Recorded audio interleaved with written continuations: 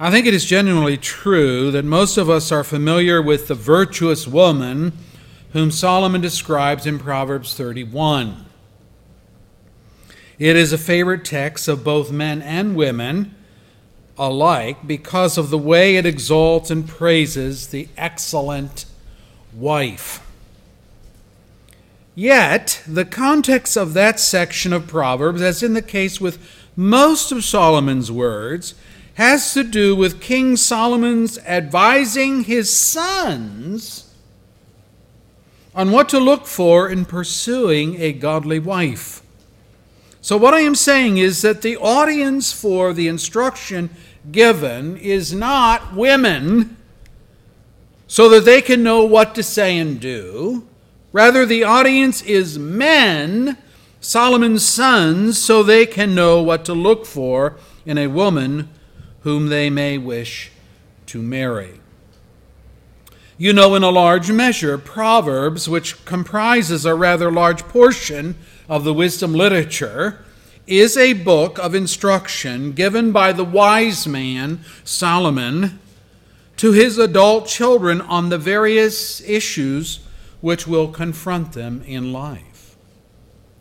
We can read the book from the standpoint of a son or a daughter who would be obliged by birth to listen to Solomon as their father, or we can read the book from the standpoint of Solomon the father who is giving the instruction. Well, I'm taking the latter approach this morning for Father's Day. What does the Proverbs father say or do by way of instructing his children? And I must tell you at the offset that this is an impossible task to accomplish in one message. Indeed, in a year of messages, because Solomon, I'm reading Scripture, spoke 3,000 proverbs, and his songs numbered 1,005. 1 Kings 4, verse 32. That's a lot of Bible text to go through if you were going to make a study of it. And for this reason, I'm only doing a cursory, kind of a tip of the iceberg treatment of the subject. Proverbs 10:1 through Proverbs 22:16 are considered the chapters containing the main body of Solomon's Proverbs. And that's why the first verse of chapter 10 says, the Proverbs of Solomon, semicolon, and then they begin. So that's what we're looking at. Primarily, we're going to stick with this one chapter this morning. What does the Proverbs father, in this case Solomon, what does he have to say to fathers? Well, you'll note in your bulletin outline that the first point that he makes is an appeal to his sons to be wise. Let's read it. A wise son brings joy to his father, but a foolish son grief to his mother. I think if we had to pick but one theme for the entire book of Proverbs, the entire book, that theme would be wisdom. Wisdom. Solomon, from start to finish, appeals to his children to be wise. Chapter 1, verse 20 and following. Wisdom calls aloud in the street. Now, what he's doing here is he's personifying wisdom.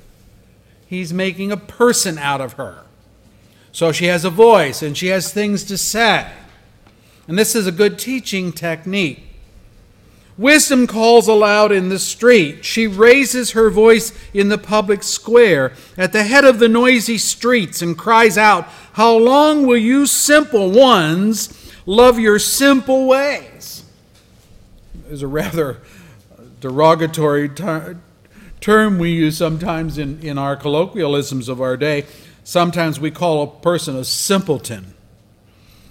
You simpleton. It's not a compliment. If someone calls you a simpleton, they're saying that, you're not working with a full deck, or you're not thinking straight, That'd be a kinder way of saying it. He goes on, how long will you simple ones love your simple ways? For the waywardness of the simple will kill them, and the complacency of fools will destroy them. But whoever listens to me, now this is wisdom talking, whoever listens to me will live in safety and at ease without fear of harm. So clearly from the get-go, Solomon is advocating that his children forsake folly and embrace wisdom. He does this by expanding on the consequences of folly and the benefits of wisdom, a pattern to which he returns again and again in this book. But what does Solomon mean by wisdom? Get wisdom, he says. Well, yes, okay. But what is the wisdom he wants his children to get? Is he suggesting to them that they study hard in school and get good grades so that they can go off to college? Philosophy, mathematics, English, science, get wisdom. Is it the know-how of the world which comprises the wisdom Solomon wants for his children?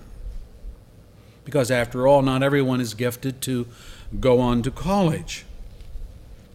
Is he then referring to what we might call street smarts? Does Solomon advocate that his children learn the ways of the world so that they become shrewd in business and clever in their dealings with men? Is he merely trying to equip his children with the savvy needed to make it in a complex and hostile world? Well, we can ask all these questions, but there's no guesswork that is needed. Wisdom says herself that those who reject her will call to her, but she will not answer, chapter 1, verse 28. And here is her reason, chapter 1, verse 29. When they call, I will not answer, since they hated knowledge and did not choose the fear of the Lord.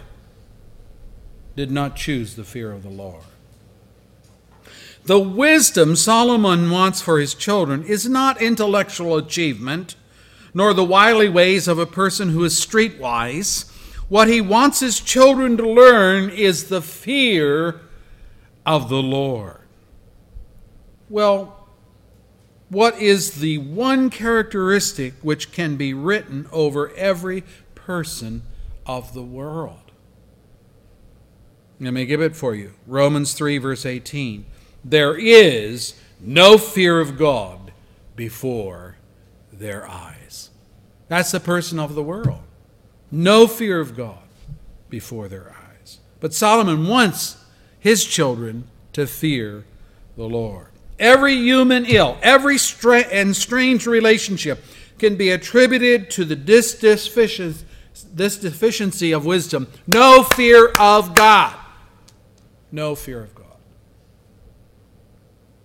People know how to turn a buck, but they know nothing of the truth.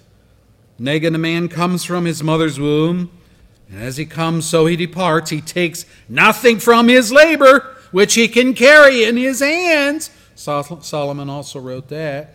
Ecclesiastes 5, verse 15. People realize that?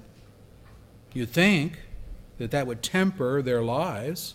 Or again, wealth is worthless in the day of wrath, in the day of judgment, but righteousness delivers from death. Proverbs 11:4, also written by Solomon. See, these are truths that the world just seems to go right over their head. Again, people know how to indulge their lust and immoral conduct, but they know nothing of God's warning. A man's ways are in full view of the Lord, and he examines all his paths. The evil deeds of a wicked man ensnare him. The cords of his sin hold him fast. He will die for lack of discipline. Led astray by his own great folly. Proverbs 5, 21 through 23. And in the context, The author's writing about the lips of an adulteress drip honey, but her feet go down to death. Her steps lead straight to the grave. Proverbs chapter 5, verse 3 and following. So he's talking about immoral conduct, and as though that somehow escaped the notice of God. No, it does not.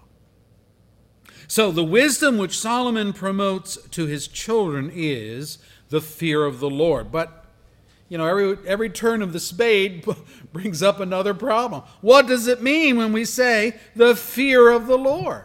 You have to keep, we're spading the dirt here. We'll keep digging deeper and trying to find out what Solomon is referring to. Well, in our study of fear that we did many years ago, we talked about the slavish kind of fear, which make men afraid of people, of things, of places, of circumstances. If men indulge in willful disobedience to the holy will of God, then they should be afraid, because the Bible says, the way of the transgressor is hard, not easy. God will see to it that it is hard. Proverbs 13, verse 13. I do not think that Solomon is promoting this kind of fearful fear, this terror of the Lord, which he talks about wisdom being the fear of the Lord. More likely, he's referring to that fear which indicates a reverence and an awe and a respect for God that comes from knowing who and what God is. And the Bible repeatedly defines wisdom in these categories. Look at the negative side. The height of folly is this: the fool says in his heart, there is no God. Psalm 14, verse 1. Well, is that person going to have wisdom? Not the kind of wisdom that Solomon is promoting. The positive side. The fear of the Lord is the beginning of wisdom, and knowledge of the Holy One is understanding. Proverbs 9, verse 10. So this godly fear has its fruit, which makes it discernible. What's some of this fruit? To fear the Lord is to hate evil. Proverbs 8, verse 13. Now we begin to define what the fear of the Lord will, how's it going to look in your life? Well, to fear the Lord is to hate evil. Do you hate evil? Again, the fear of the Lord adds length to life, but the years of the wicked are cut short. Proverbs 10, verse 27. Again, the fear of the Lord is a fountain of life, turning a man from the snares of death. Proverbs 14, verse 27. So you want to live and live a long life, there needs to be a proper respect and love and appreciation for God. Proverbs 16:6 says, through the fear of the Lord, a man avoids evil. Well, yeah. Or again, Proverbs 19, verse 23. The fear of the Lord leads to life. Then one rests content, untouched by trouble. Bottom line here is that the Proverbs father is going to teach his children about God with the hope and expectation that they will come to know God. That's what he's looking for. It isn't theology we're trying to instill in our children. It's the love of God. So in the New Testament we read, fathers, do not exasperate your children, but bring them up in the training and instruction of the Lord. Ephesians 6, verse 4. Same kind of thought. Or again, Colossians 3:21 words it this way: fathers, do not embitter your children, or they will become discouraged. We want them to get a picture of God the Father as they watch our fathering. And fathers, it is the way you do your fathering that will either encourage the love of God in your children's hearts, or it will present a warped view of God. How so?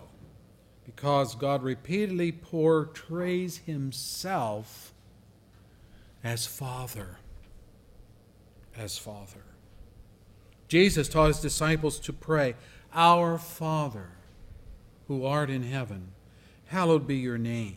He told his disciples that their love for sinners must exceed the love of men that they have for their own friends. Be perfect, therefore, as your heavenly Father is perfect. Matthew 5, verse 48.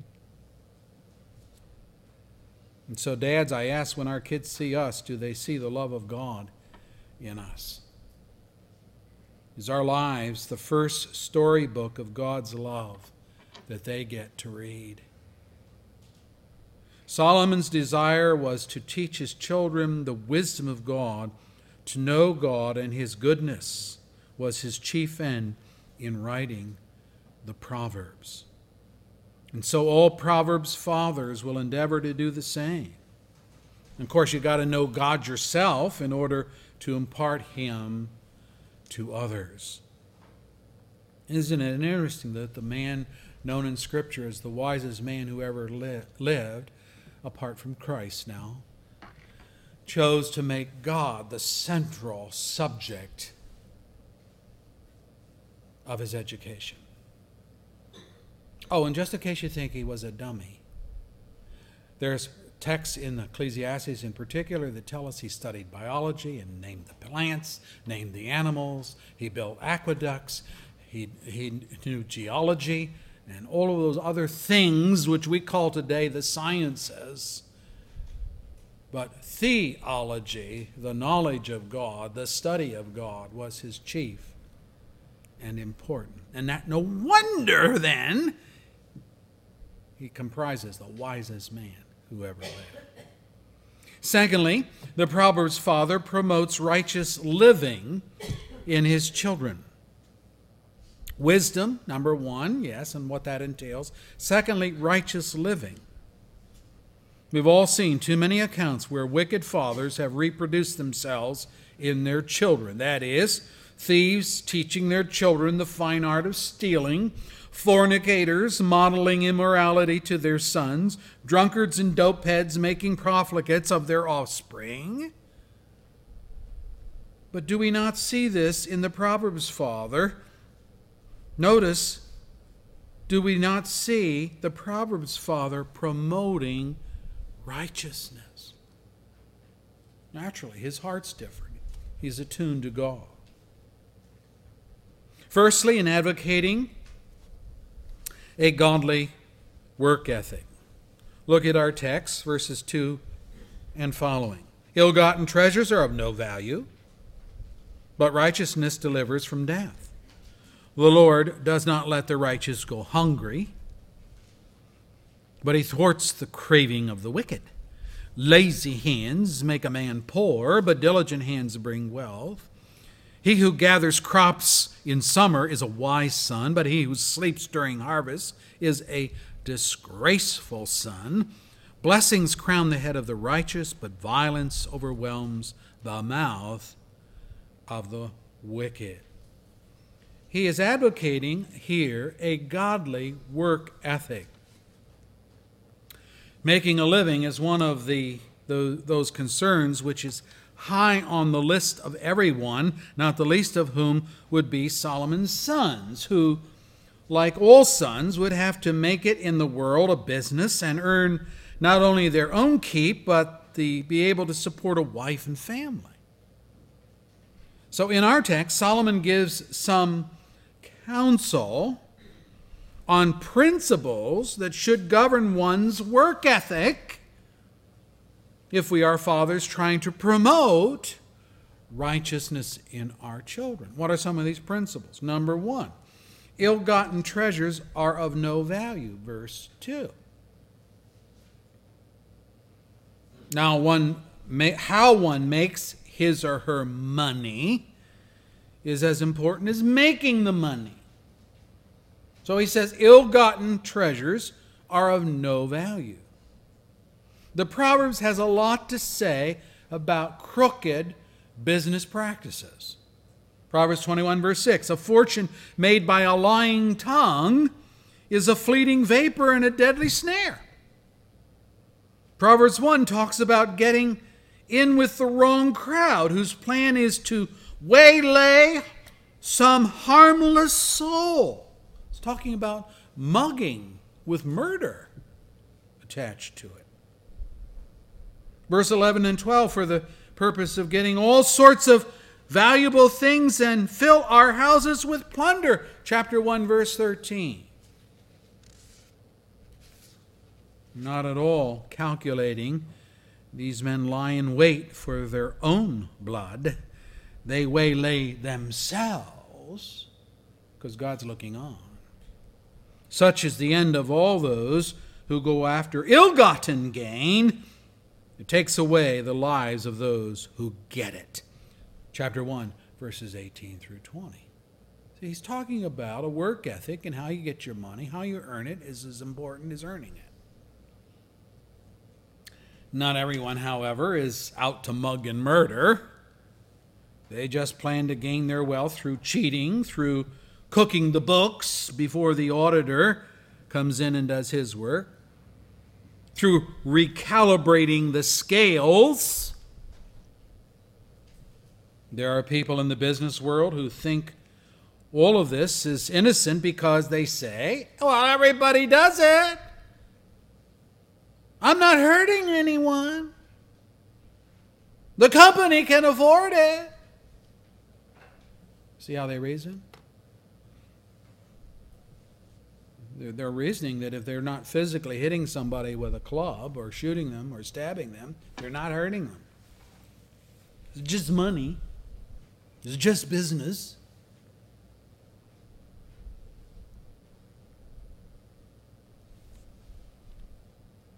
Proverbs 11:1 says, the Lord abhors dishonest scales, but accurate weights are his delight. Chapter 20, verse 10, differing weights and differing measures, the Lord detests them both. In our day, we take our value from coins, right? From money. So if I have a coin here, quarter, and that has a certain value to it, its size, its stated value, it's stamped on the surface. Hence a quarter, 1/4 of $1, or 25 cents out of 100 cents. The only way to cheat on this kind of currency is to counterfeit it by mimicking its appearance, its color, its shape, its markings. Most people that are counterfeiters don't go after the quarters. They go after the paper bills. But in Bible days, however, value was determined by weight. So many grains of silver equals a sum of money. So all one had to do to cheat another person was to doctor the weights of the scale. Deuteronomy 25, verse 13 and following indicates how this would be done. Do not, I'm reading scripture, do not have two different weights in your bag. One heavy, one light. Do not have two measures. Measures are for liquids. Do not have two measures in your house, one large, one small. You must have accurate and honest weights and measures so that you may live long in the land the Lord your God is giving you. For the Lord your God detests anyone who does these things, anyone who deals dishonestly. Pretty practical stuff, isn't it? He is saying that ill-gotten treasures, then, are of no value because God will be against you if you are dishonest. So, make sure in your business dealings that if this is a quarter pound of whatever, you're not pulling out a lighter weight that is stamped quarter of a pound, but you know it's not a quarter of a pound, and you're sticking that on the scale and cheating your neighbor. Second principle in a good work ethic, verse 3, the Lord does not let the righteous go hungry, but he thwarts the cravings of the wicked. Just in case one thinks he or she has to cheat to eat, Solomon reminds his sons that the Lord does not let the righteous go hungry. Well, where did he get that idea? He learned it from his father, David, who said, I was young, and now I am old, yet I have never seen the righteous forsaken or their children begging bread. Psalm 37, verse 25. In Psalm 111, verse 5, David wrote of God, He provides food for those who fear Him. He remembers His covenant forever. We're back to this business of fearing God, being righteous towards God, and then God taking care of us. Say, well, okay, what about the starving masses in India? What about those in Africa and other places of the world? Do these people, this is my question now, do these people fear God? Or do they fear and worship idols? Idols of their own making. The Indians of India worship the very cows that they could eat. But they'd rather starve than kill a cow, because that's their God. And they don't want to kill God. But it's paganism.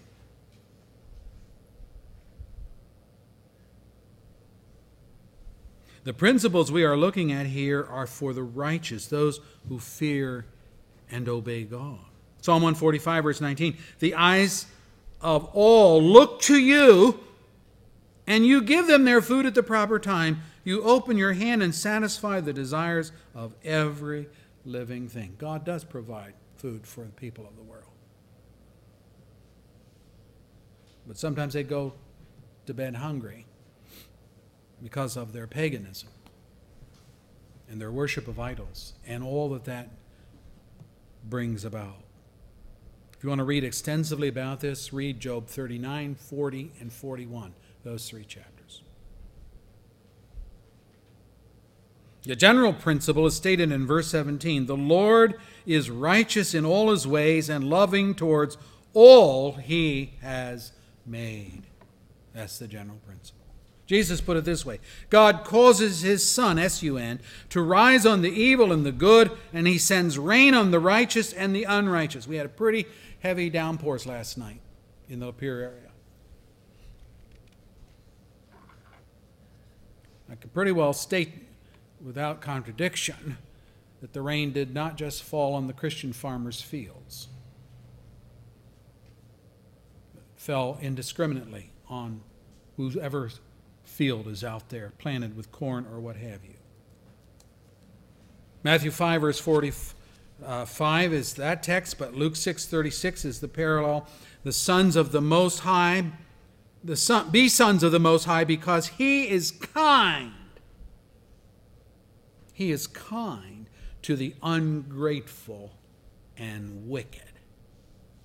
What God is like that? One of the great surprises awaiting people in the day of judgment will be the realization of how much they owe to God's kindness and mercy, and how often their ingratitude because of their unbelief has been evident. This being true, there is, however, a special watch care that God extends to His own people. Verse 6, blessing crowns the head of the righteous. Now, don't get like some of these TV evangelists. If you send in a seed money of $1,000, God will bless you with boogles more. 90 days, 90-day seed money. Plant 1,000, reap 5. After all, it says the Lord will bless the righteous. Yeah, but He doesn't bless always in the same coin. Sometimes it's as we donate our money to the church and pay for the things that let the gospel go forth, God blesses us with such things as our children being saved, or our knowledge of Him becoming more precious in times of great sorrow, and on it goes. Third principle of a work ethic, verse 4. Lazy hands make a man poor, but diligent hands bring wealth. Boy, do we need to hear that in our day of entitlements.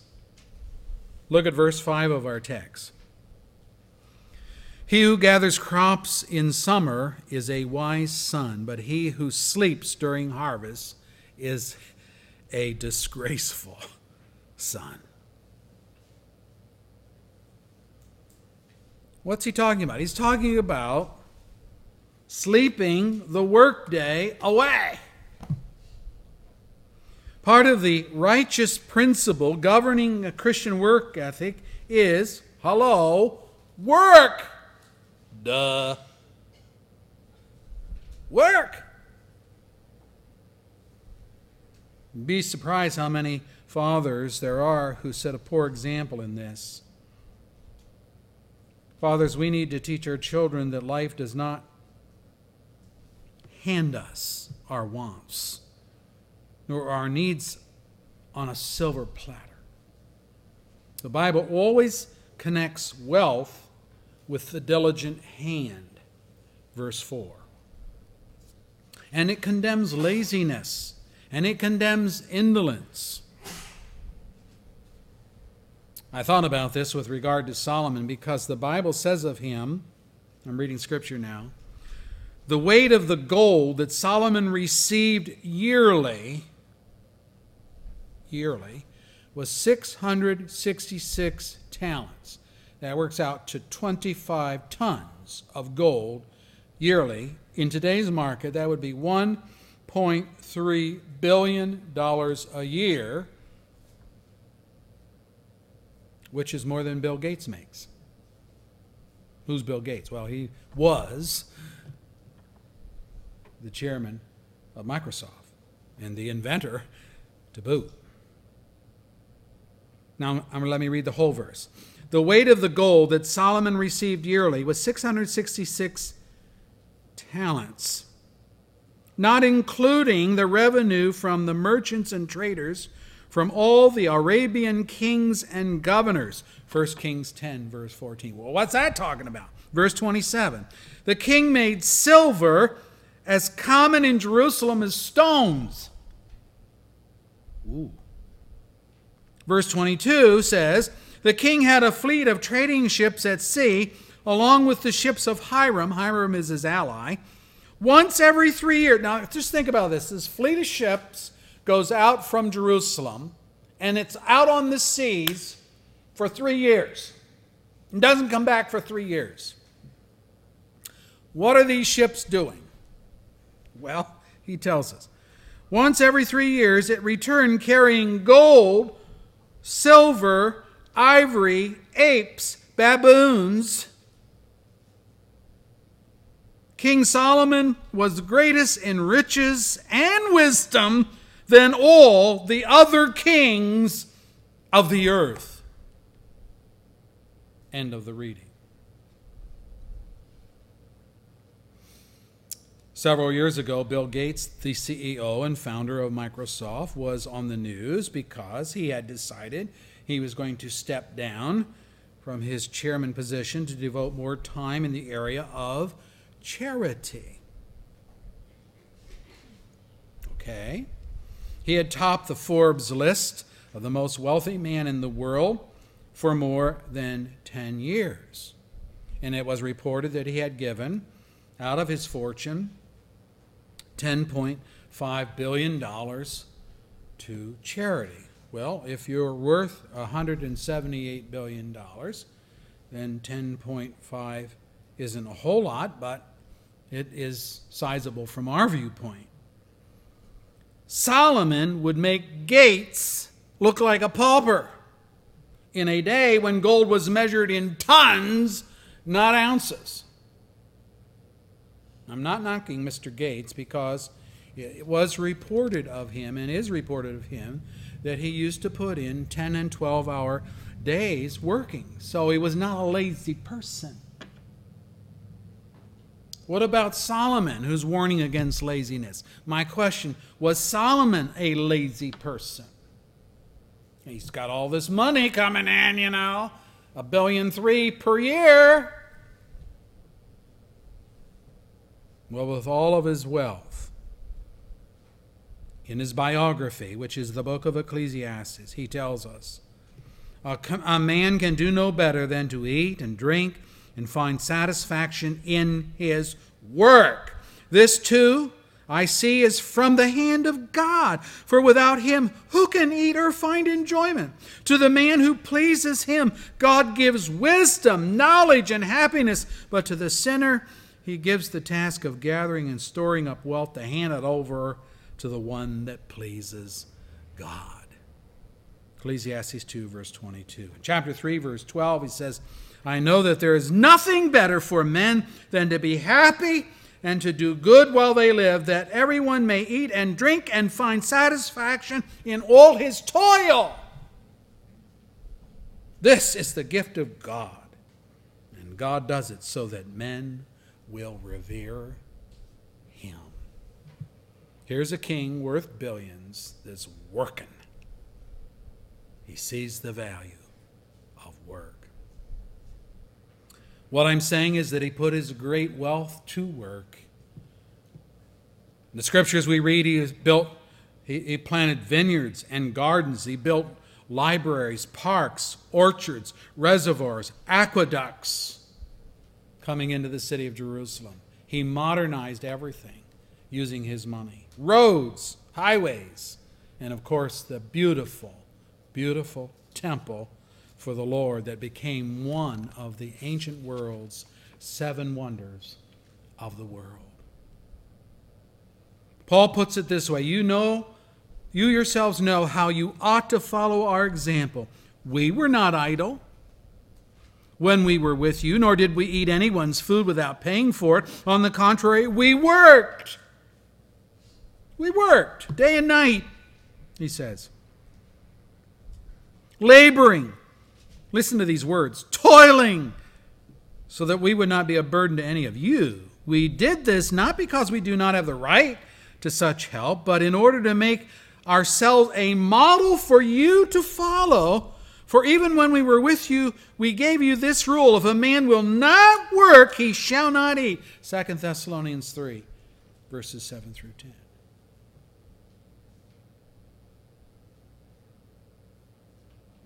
No welfare here for the lazy and the able-bodied. And so the Proverbs father promotes righteous living in his children through a godly work ethic, which is characterized by honest enterprise, not ill-gotten treasure, verse 2, and by the realization that God has pledged himself to supply the needs of his people. You won't starve, verse 3, and by warning against being idle and being lazy, verse 4. Have a good work ethic, son. And I think this is really important because they weren't thinking, when Dad kicks the bucket, all that gold's going to come to us. He's telling them right up front, no, you get your job and you go to work and you learn how to earn your own keep and support your own family. Now, the second thing that he does here, and this is very important, he advocates a righteous use of the tongue, how one speaks. Beginning at verse 6 and following of our text, I want you to observe how often Solomon makes reference to the faculties of speech. Verse 6, blessings on the head of the righteous, but violence for the mouth of the wicked. Also verse 11. Verse 8, chattering fool. Verse 10, chattering fool again. Verse 11, the mouth of the righteous is a fountain of life. Verse 13 speaks of wisdom being found on the lips of the discerning. Verse 14, the mouth of fools invites ruin. Verse 18 talks about lying lips and slander. Verse 19, he who holds his tongue is wise. Verse 20, The tongue of the righteous is choice silver. Verse 21, the lips of the righteous nourish many. Word, speech, mouth, tongue, all the way down through this text. Think that's accidental? I don't. Speech, brethren, will identify the righteous from the wicked. It's one of those marks. Through speech, what is in the heart will be revealed. Jesus put it this way, out of the overflow of the heart, the mouth speaks. Matthew 12, verse 34. I can pretty well tell what a person's heart is by the way they speak. You can too.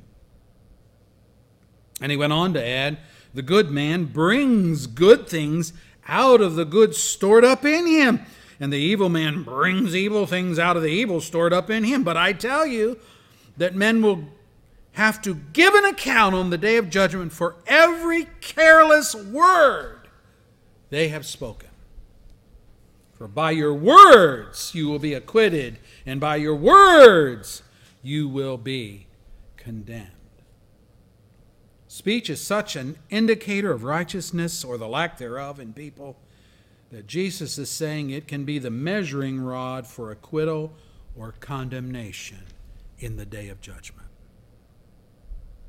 Now, what is it about the speech of the righteous which is different from the speech of the wicked? Verse 31 of our text. The mouth of the righteous brings forth wisdom. And again, keep in context, it's talking about the wisdom of God. The mouth of the righteous is going to tell you about God. It's going to speak in a concerted way to align with the principles of righteousness, as opposed to a perverse tongue. Verse 32, the lips of the righteous know what is fitting, but the mouth of the wicked only what is perverse. So that's how we know. And thirdly, verse 12, the lips of the righteous speak with love. With love. I find it interesting that Solomon the father sees speech as one of the greatest indicators of righteousness. He is not Mr. Macho Man teaching his kids to curse a blue streak or to pepper every sentence with obscenities or to lie through their teeth or to tell dirty jokes and other perverse things. He's not doing that with his kids. Not in direct teaching and not in his modeling. No, the lips of the righteous speak God's wisdom and innately know what is right and fitting. We are to be fathers of truth, speaking the truth in love, and in so doing, modeling our God and our Savior. So how are we doing, dads? If you're like me, you have some regrets, maybe many regrets. The perfect Father does not reside on earth, but in the heavens, and it is to God that we go in humble dependence for the task of becoming a Proverbs father. Keep in mind here that Solomon's wisdom is not his own wisdom. His prayer at the dedication of the temple was that God would give him wisdom. He didn't pray for money, didn't pray for gold, didn't pray for silver, didn't pray for riches, he didn't pray for power, he didn't pray for any of those things which you would think a king would pray for. He prayed to God to give him wisdom to rule this great people. And if you read God's words, it's like, I don't think God is surprised by anything. This is a colloquialism and anthropomorphic. I think God was pleasantly surprised by this prayer. Because he says something, because you didn't ask for, but you asked for wisdom. I'm going to give you wisdom like no other person on earth. And I'm going to give you everything else too that you didn't ask for. The gold, the silver, the riches, the power, the fame. He got it all because he sought God's wisdom first and foremost.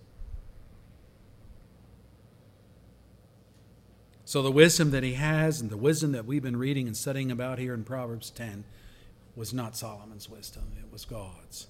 If we look at Solomon's life as a human being, Solomon set some pretty awful examples for his children in some areas of his life. And this says at the end of his life that his heart wasn't fully attuned to God like his father David had been. But here at least, under inspiration, he gives hope, taking the lead by laying on himself and all fathers the responsibility to teach two main lessons in life. Number one, the imparting of God's wisdom to his children. God first, God foremost. Know God, not just about God. And number two, the promotion of righteousness through a Christian work ethic, what we do, and the Christian use of the tongue, how we speak, how we relate to others. Guess what? When we come to the New Testament, listen to what Paul says to the church at Thessalonica as he writes in 2 Thessalonians 2:16 and 17.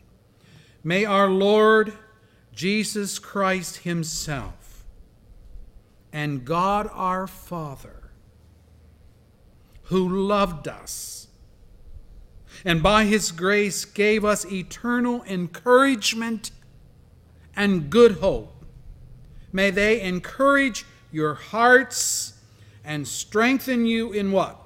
In every good deed, what you do in life, and word, what you say in life. Get a handle on those two things, and you are grounded in those things that will lead to righteousness. And it all begins with the wisdom or the fear of God. Our Father, thank you for your word this day. Thank you for each father here, for those that you have drawn unto yourself to come to know you. In ourselves, we were sinful men. We have said and done many sinful things. We've been sometimes very harsh in our discipline or extremely lenient. We've used our mouth to curse, to belittle,